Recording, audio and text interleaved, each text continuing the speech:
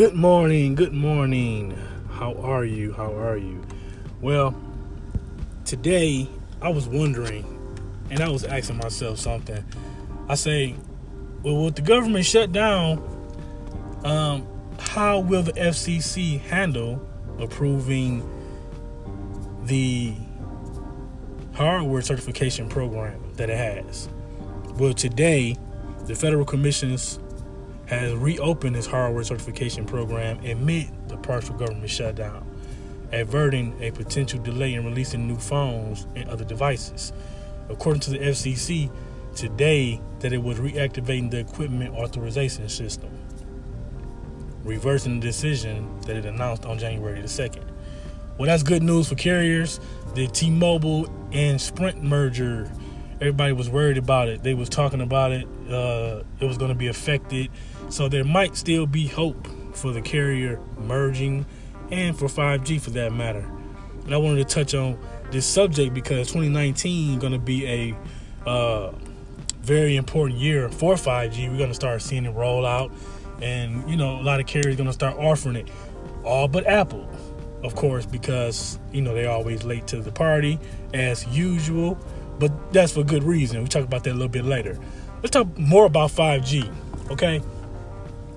5G is a lot different from 4G, actually. And I don't believe that 5G is going to be possible this year. A lot of people think that 5G is going to be possible, but I don't think that 5G is. Reason being is because 5G has a shorter wavelength than 4G, and it's harder to penetrate through buildings. It's harder to keep a steady stream of constant communication with the towers due to the shorter wavelength that it has over 4G. So I just don't think that 5G is going to be possible, but we'll see that at a later date. And then, with Qualcomm beefing with Apple, that's why they're going to wait anyway, because I haven't heard too much about Intel and their 5G modems. But, who knows?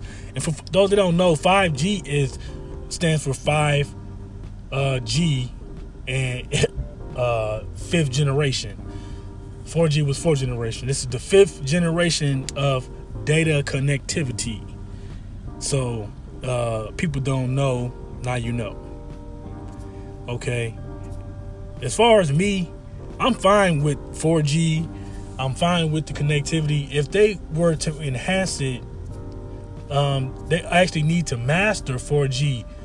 A lot of companies, they're trying to go to 5G and haven't even mastered the art of 4G, especially with Sprint. Sprint never offers 4G in my area. I live in the Detroit area, for those that don't know. And Sprint never offered 4G in Detroit. They only have 4G in select cities in the southeast state of Michigan.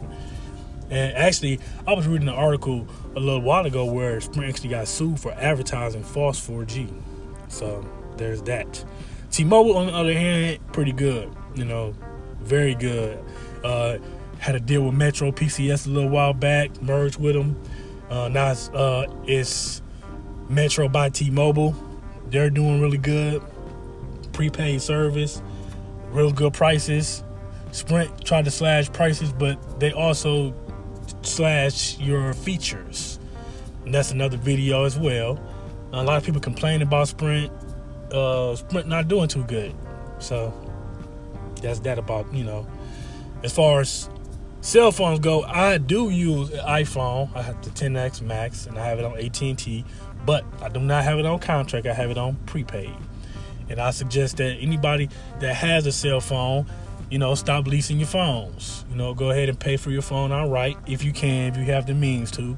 And find you a prepaid counterpart of your carrier, of any carrier that you're on. Sprint has Boost Mobile, Virgin Mobile, I believe, still. Sprint has a lot of different subsidiaries that's up under their name. That's prepaid counterparts. So does T-Mobile. T-Mobile has Simple Mobile and a few others. AT&T has AT&T prepaid. Even Verizon has a prepaid option. So there are prepaid alternatives out there. And of course, there's always Cricket and Metro PCS. and a few others in different select cities and states throughout the U.S. So there's that. As far as 5G goes, I hope they can get it together. I hope they can make it to where we can start getting the autonomous cars going.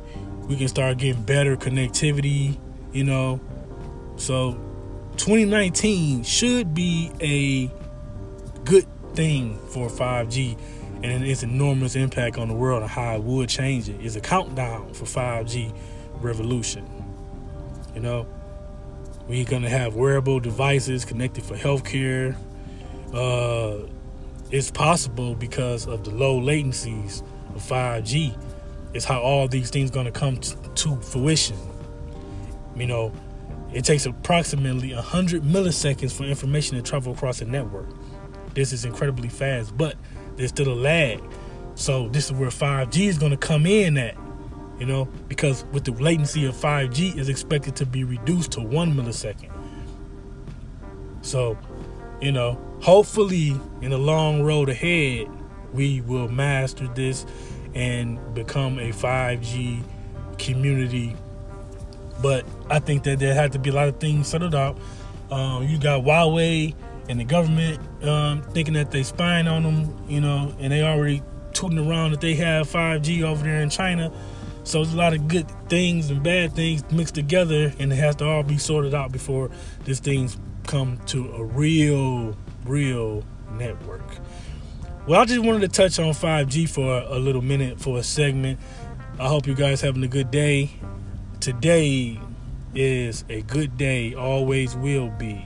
As long as you think that when you wake up in the morning that you're going to have a good day. It's Saturday, January 19th, 2019. Still the beginning of the new year. And I hope everybody's keeping up with their New Year's resolutions and staying fit and healthy.